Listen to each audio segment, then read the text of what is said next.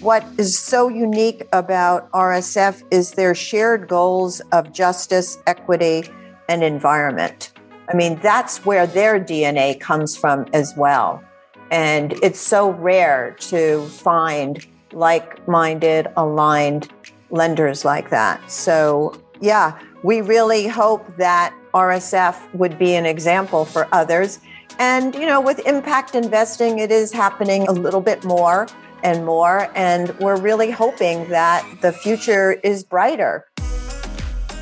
Welcome back to the Patient Capital podcast series, Inside Her CEO Journey. We have two goals with the Patient Capital podcast series. One, to understand what is the definition of patient capital from both the capital fund and founder perspective. Second, once you have listened to the complete series, we want you to tell us, what is your conclusion?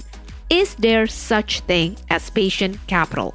From episode 151 to 155, we have shared with you what patient capital is from the perspective of venture capital funds and the founder who receive capital from them.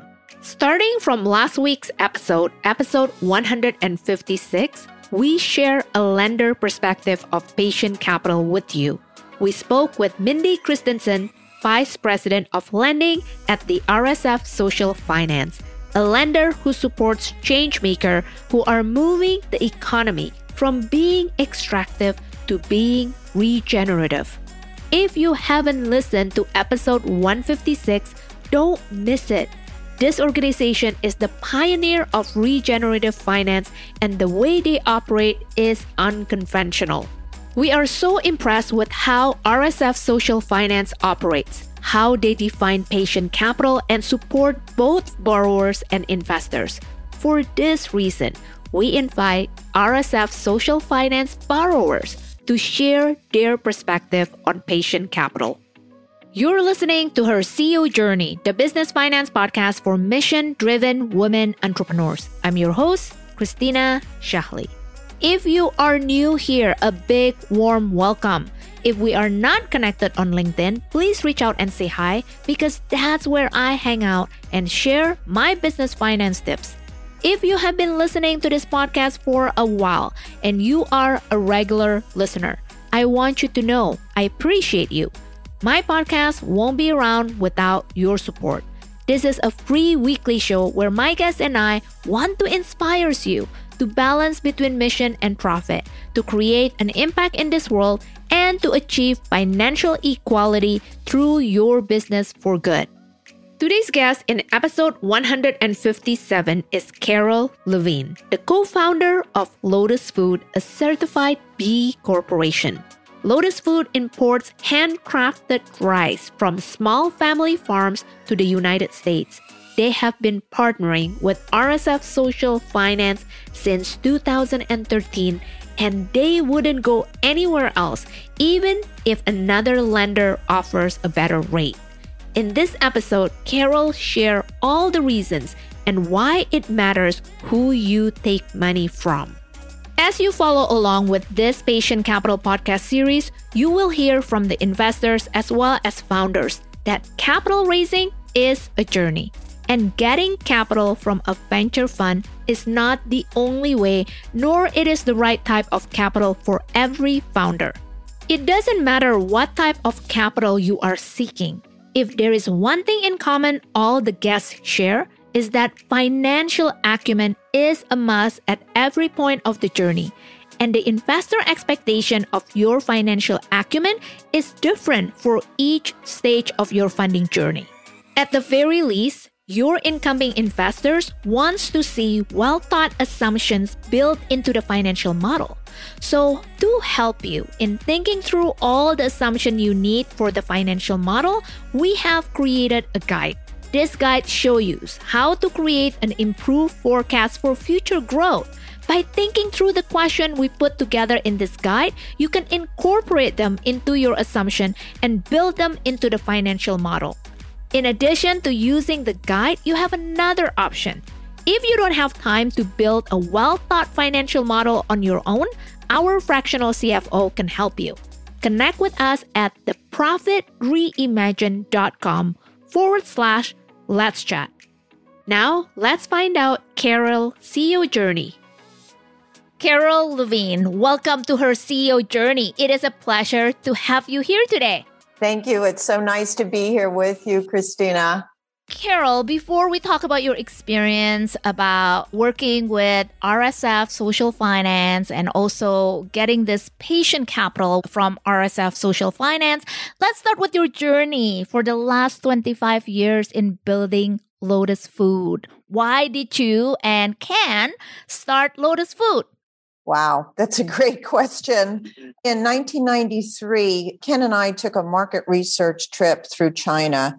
And this is where we discovered this amazing black rice. We were traveling in the southwestern part of China, known as Sichuan-Bana. This is a region that's home to 26 different minority villages.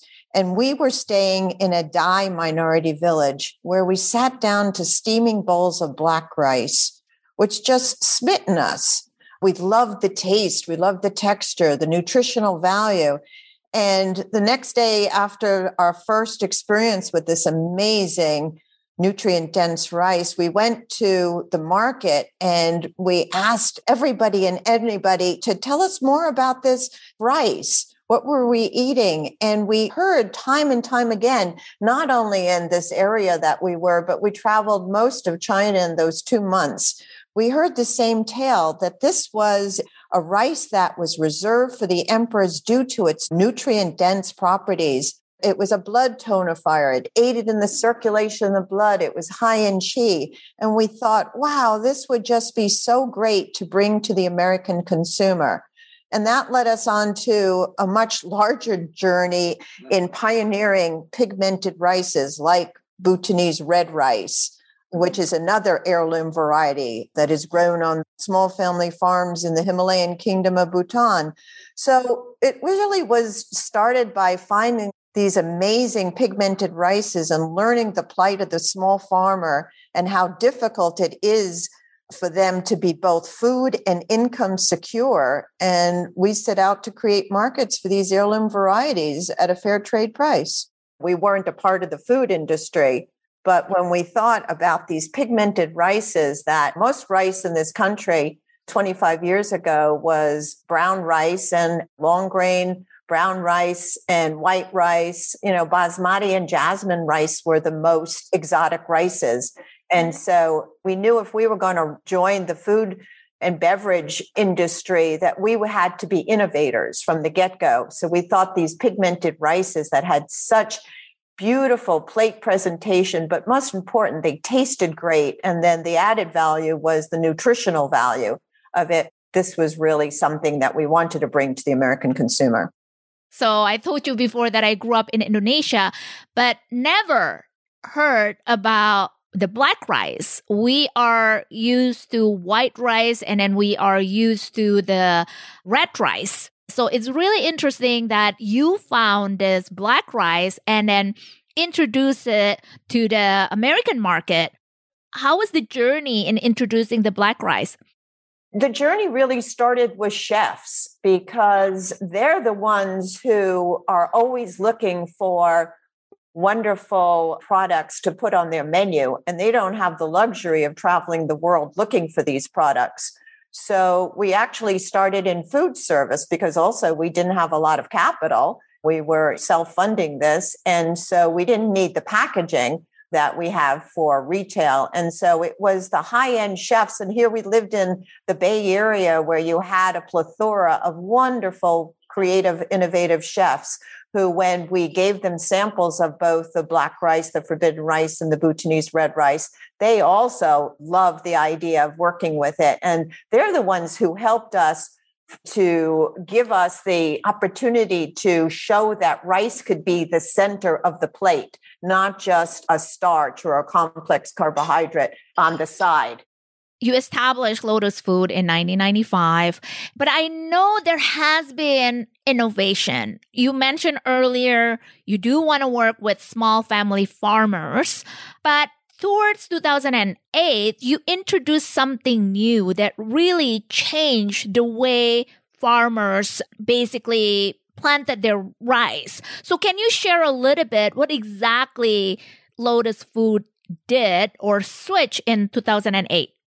Thank you for that question, because when we started in 1993, our mission was to partner with small family farmers who were growing rice more sustainably, really to keep the biodiversity of rice alive while giving these farmers access to a global market at a fair trade price. And along with this, we also knew that organic certification was really important because we wanted not only the farmers to be able to grow food without pesticides and herbicides because we knew it was good for them, but we also knew it was better for the consumer as well. So that's what we were doing from 1993 to 2005. And then in 2005, Olivia Wendt from Cornell, who was working at the Cornell Institute of Food and International Development, was actually looking for a partner because she and Dr. Norman Uphoff were working with farmers around the world who were growing rice using an agroecological method called the system of rice intensification, which is a lousy name for sustainable rice innovations that we actually brand as more crop per drop. And this is a simple 6-step methodology. It's a methodology whereby farmers use less water, less seeds, younger seedlings, and just by following these steps can get double and triple their yields. And what this has done for climate change is it's actually reduced methane gas emissions by 60%. Most people don't understand that rice does not thrive in water. It learned to survive in water, but it doesn't thrive in water. Therefore, we can use all the water that used to go for rice irrigation for families to have clean water, to use for other agricultural opportunities. And so we're really committed ourselves in 2008 to actually commit ourselves to this new agroecological method, which turns out to be regenerative also. And that's like the new, everybody's now around building soil and growing our food regeneratively because we have to sequester carbon. And this methodology does that as well. From someone that came from a third world country, I know sometimes to introduce new practices, even though at the end it can triple or double their yields, still it's something that is new to a community or a country that has been doing all this traditional method years and years. So what exactly did you do to explain this to the small scale farmers? Well, Christina, the most important thing to understand is Lotus Foods does not do the technical assistance. That is left to the NGOs, to our partners on the ground, to government, to nonprofits like Oxfam America, Mercy Corps, World Wildlife Fund. Where we come in is we are the market connectors. And you're right, though, farmers have been growing rice with water intensity for 5,000 plus years. So changing how rice is grown was not easy, but it was a grassroots movement from farmer to farmer. So the NGO or the nonprofit would go into a village and they would basically, with technical assistance, show a group of farmers how this can work. And then actually have them be on the test plots and learn the methodology, and then recommended that they start with a small plot of their land to see what the true difference was, because it was too risky to change this methodology from all their small acreage. And what the stories that we love to tell is that it's also a lot of the women who are the farmers, because the men actually had to leave the villages to go to the cities to make more livelihood. They were the ones who adopted this because it actually was better for their health and their well-being and for the time that was saved so they could spend it more with their children or the home garden, who embraced this. And they would, on a grassroots level, be the examples. And so if you're an SRI farmer and you're planting a very small 8 to 10 day old seedling with only 2 leaves in it versus a conventional farmer who's going to take a group of seedlings, and they're much older, they're 25 or 30 days old, and they don't put 1 or 2 like we do in SRI, they put a whole bunch in the ground, in the same spot. When you're finished planting an SRI field, it looks pretty thin. And the farmer next door says, "Oh my God, what did you do? You're going to starve. You're risking your well-being." And then in a month or 2, when this SRI field is just so abundant with green and tillers and panicles, the conventional farmer says to the SRI farmer, "Oh my goodness, I want to know what you're doing. Your field looks amazing." And then after the first crop and they see that they're getting more yield than the conventional farmer, then the farmer says, "Okay, will you teach me next year how to do this?"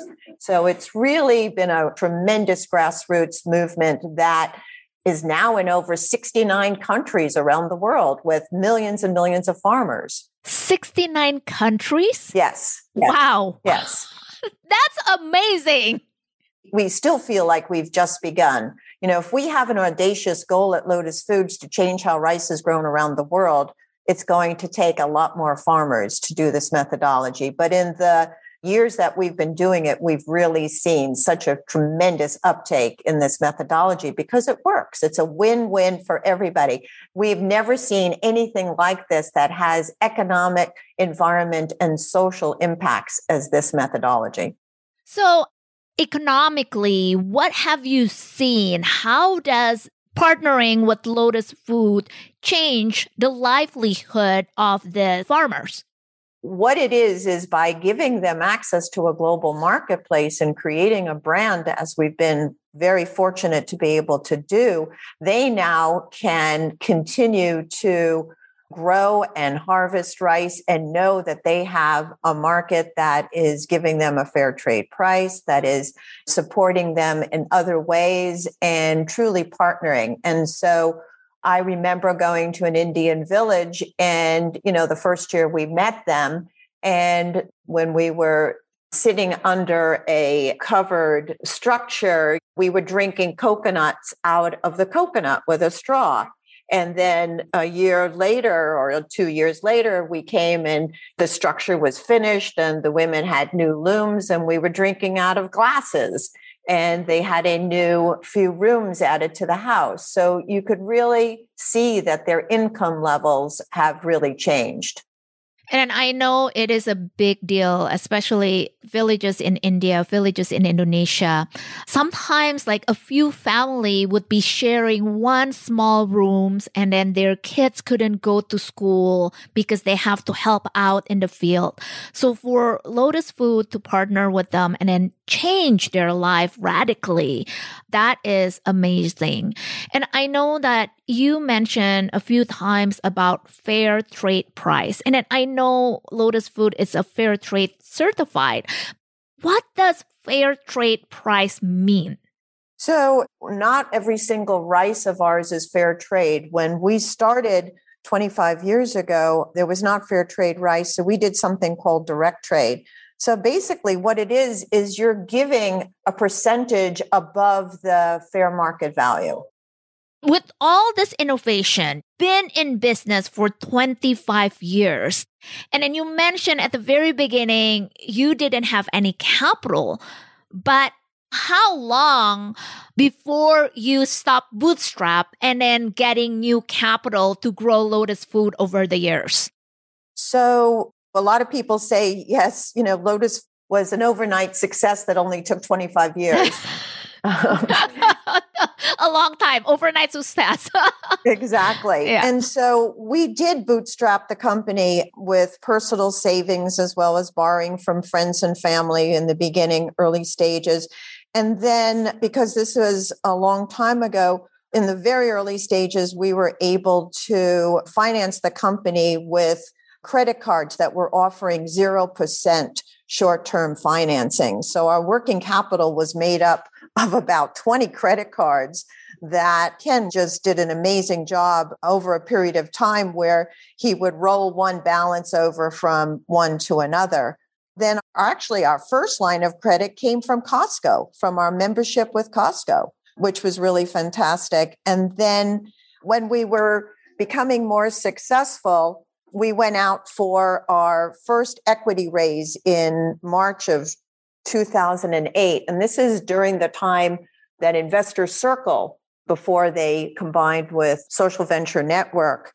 And what was really great about that is that here we were in business for a while already and being very mission aligned. And we didn't even know that there was actually a name for that, that they were calling it triple bottom line, that it was not just profit, but it was really people and planet and profit. And so it was just something that was in our DNA from the very beginning. But again, we were very fortunate that our first investors were angels, and also that our line of credit was able to come from other sources outside of a bank first until we met New Resource Bank, which actually was the first green bank in San Francisco. So I interview Mindy Christensen from RSF Social Finance, and then that's how you and I are connected. I really value what RSF Social Finance offer to social enterprises. Now, how did you get in touch with RSF? New Resource Bank, as I said, was our first real line of credit. And then because of SRI and Lotus Foods committing ourselves to rebranding to SRI in 2008, we attracted subordinated debt from two entities, Grassroots Business Fund and Root Capital. And we used this money to rebrand. We used the money to commit and buy product for these three first SRI countries, and to overhaul our messaging on our packaging and our website and all the collateral material. And then in 2008, there was a financial crisis that hit the world. And like so many companies, our financials took a big hit during this time as well. And the subordinated debt lenders, they became extremely anxious and really wanted to initiate efforts to liquidate the company's assets. And it's interesting that both of these were mission-aligned lenders, but they were not committed to long-term relationships. That was the first time we were challenged by this. This is where ultimately RSF stepped in. New Resource Bank, like all banks, they're regulated, but they're a green bank. So they were very patient, and they showed leadership in influencing the subordinated lenders to provide more time for Lotus Foods to turn things around, which we did. And so after we turned things around, then New Resource Bank said, RSF would really be a perfect partner for you. And they introduced us in 2013. And RSF quickly recognized our mission and the work we were doing. And while they're not a bank that is as constrained by bank regulations, they still certainly put us through a due diligence process. And we were very fortunate that they took us on as a client, and we continue to evolve and our working relationship. But it's really been a wonderful working relationship, because all businesses go through good times and bad times. And RSF has always been there for us during both the good times and the bad times. It's interesting to note that RSF has a work with policy, as opposed to what conventional banks who have a work out action policy, where they would call the line and liquidate the company's assets. And this is why it's so important to partner with like-minded, mission-aligned people who are patient. And we can't thank RSF enough for being there for us, as I said before, in both good times and bad times. Okay, so do you mind sharing what exactly the type of product that RSF offer to Lotus Food along the way since 2013? RSF has helped Lotus Foods, weather a series of challenges.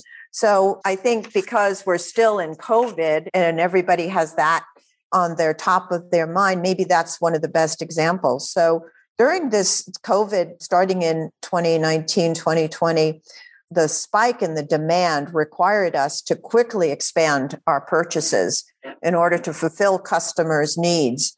And the sudden acceleration of demand that we saw, I mean, it was amazing. Rice is a staple grain.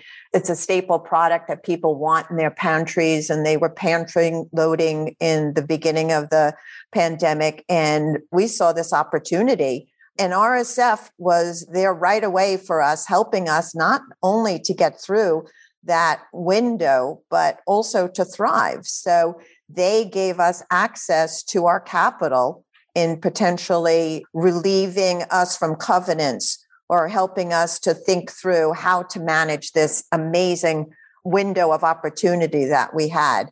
And so we were able to react quickly than many of our competitors, which led us to many new customers and consumers and a real spike in these last year and a half in household penetration. And that all happened with the support of RSF. Now, here's the thing. Do you think if you work with other lender, they would value the same relationship? Because in debt financing, normally what the lender is going to be looking for specifically is the cash flow coming in. And if you go to another lender outside RSF, would they have increased your credit line? Probably not.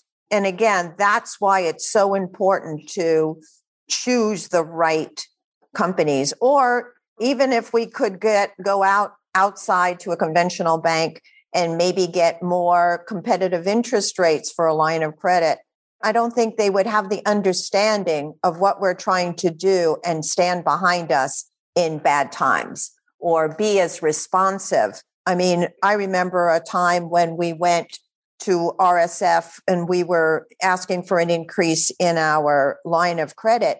And we reached out to them on a Thursday, and RSF got back to us the next day, understanding the urgency of Lotus Foods' position, and acted quickly to change the agreement on this new loan so we could have a larger amount and we could really take advantage of the opportunity. I don't think a regular conventional bank would do that. I don't think they would really understand the opportunity and help you with these incredible support that we get from RSF. How is the supply chain crisis right now impacting Lotus Food? Not only everything is increased in price, but also the freight. The spike in freight is another example of how RSF has helped us. I mean, they've helped us in delaying a payback on our line of credit because we're spending much more money than we ever budgeted for freight. But you need to spend that money so you can sell the goods. And so, again, it's really about patience, about mission alignment, and it's about commitment, really much more so than products offered. And we're so thrilled to have RSF as our partner. They've supported Lotus Foods, as I said, overcoming challenges as the business grows. And it gives us the opportunity not only to support our farmers, but also to continue the innovation and offer consumers these healthy and nutritious and great tasting products. Now, I am curious, as a co-founder and co-CEO, how you and Ken manage to stay focused on your mission? It's because we have aligned ourselves with people like our two angel investors, along with the right lender like RSF.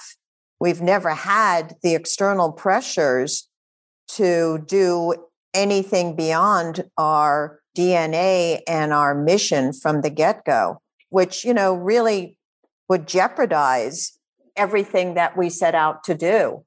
So we were really fortunate that we never actually had to even think that way. Aside from the angel investors, did you ever consider raising money from a venture capital fund? No, we've never considered that because, again, I guess out of fear that it wouldn't be patient enough or mission aligned enough.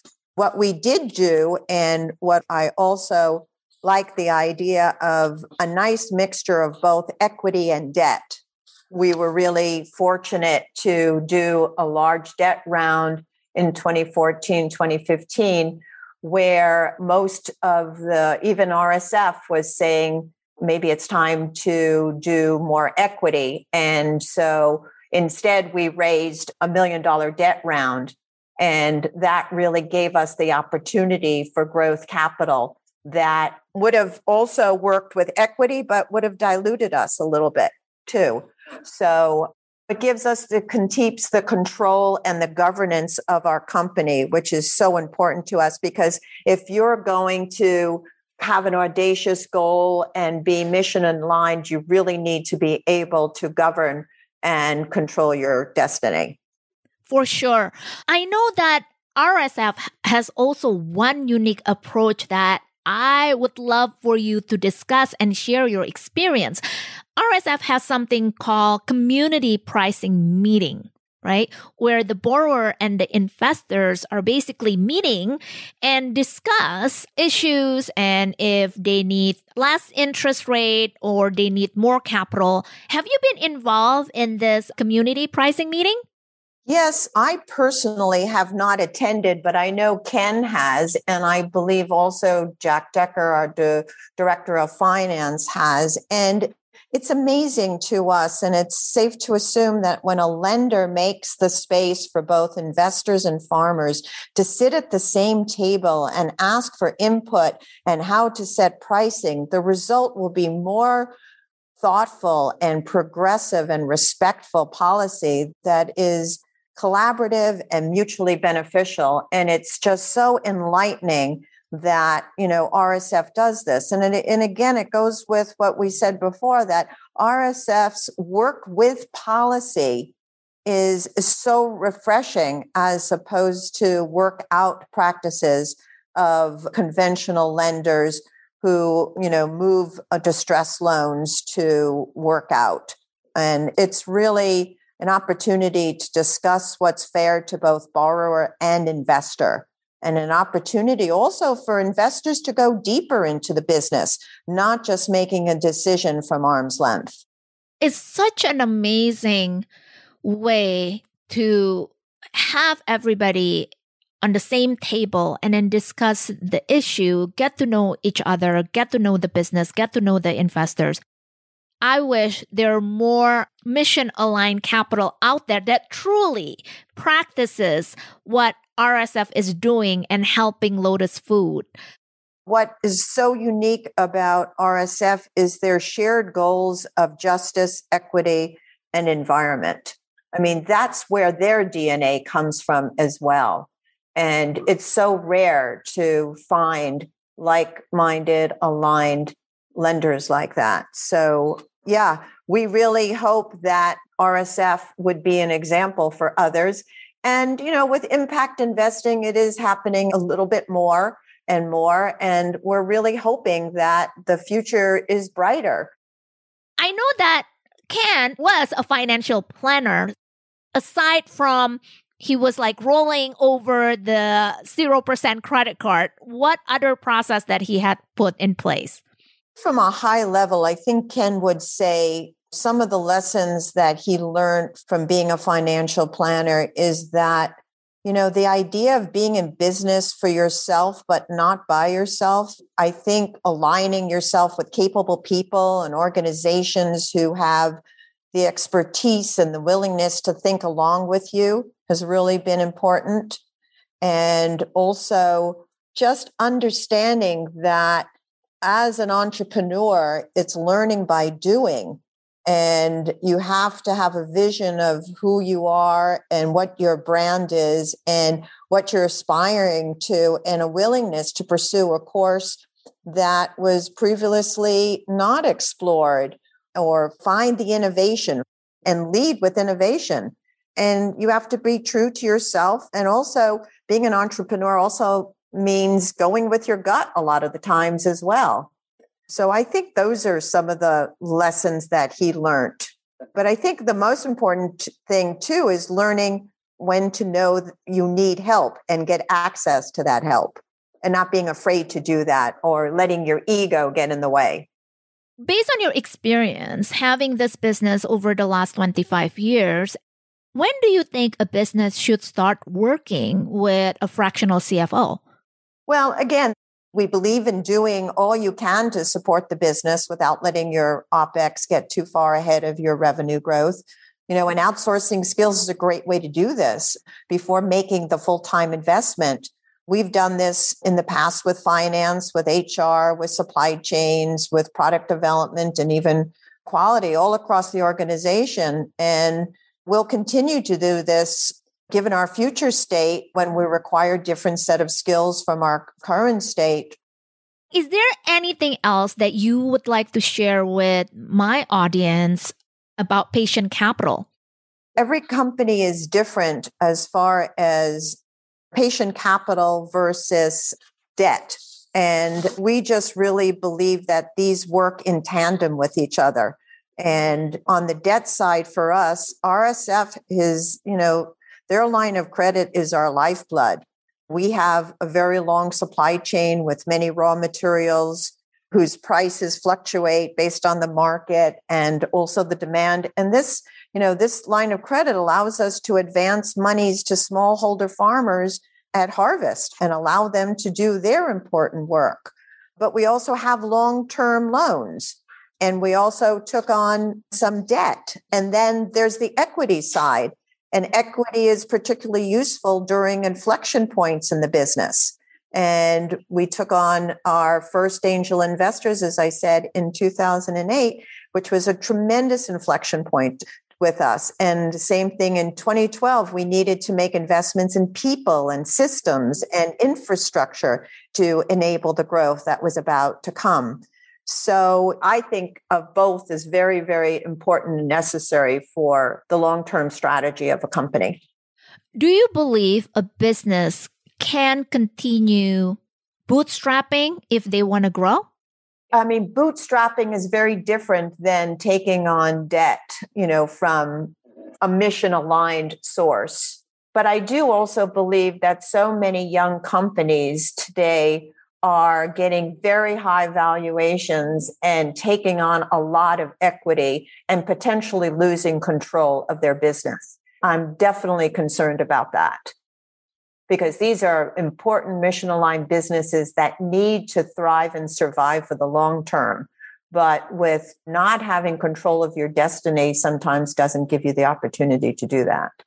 And I definitely have seen it. I have seen my share, and then that's why I'm promoting this Patient Capital, because I truly believe it really matters where you take your money. And if it's not mission aligned, it's hard for you to look at the long term. If an entrepreneurs have a goal, a long-term goal, but the investors and the lenders value more on the short-term goal, then the mission can get lost, in my opinion. So I'm really glad that you brought that up, Carol. Now, if my audience wants to find out more about Lotus Food and then all the mission that Lotus Food is doing, where can they find you? LotusFoods.com. Carol, thank you so much for being here. And then this has been a tremendous value for my audience, and then I truly appreciate it. Well, thank you so much for giving me the opportunity and to speak with you and your audience. And I'm really thrilled that we get to tell our story because I do think it's a unique one, but it can be helpful to all the great entrepreneurs that are out there now and that will be here in the future. For sure. And then I really hope a lot of mission-aligned entrepreneurs in my audience can learn from you and Ken and Lotus Food to really understand that it really matters the money that they're taking for growing their business. Thank you, Carol. And that's bring us to the end of another episode.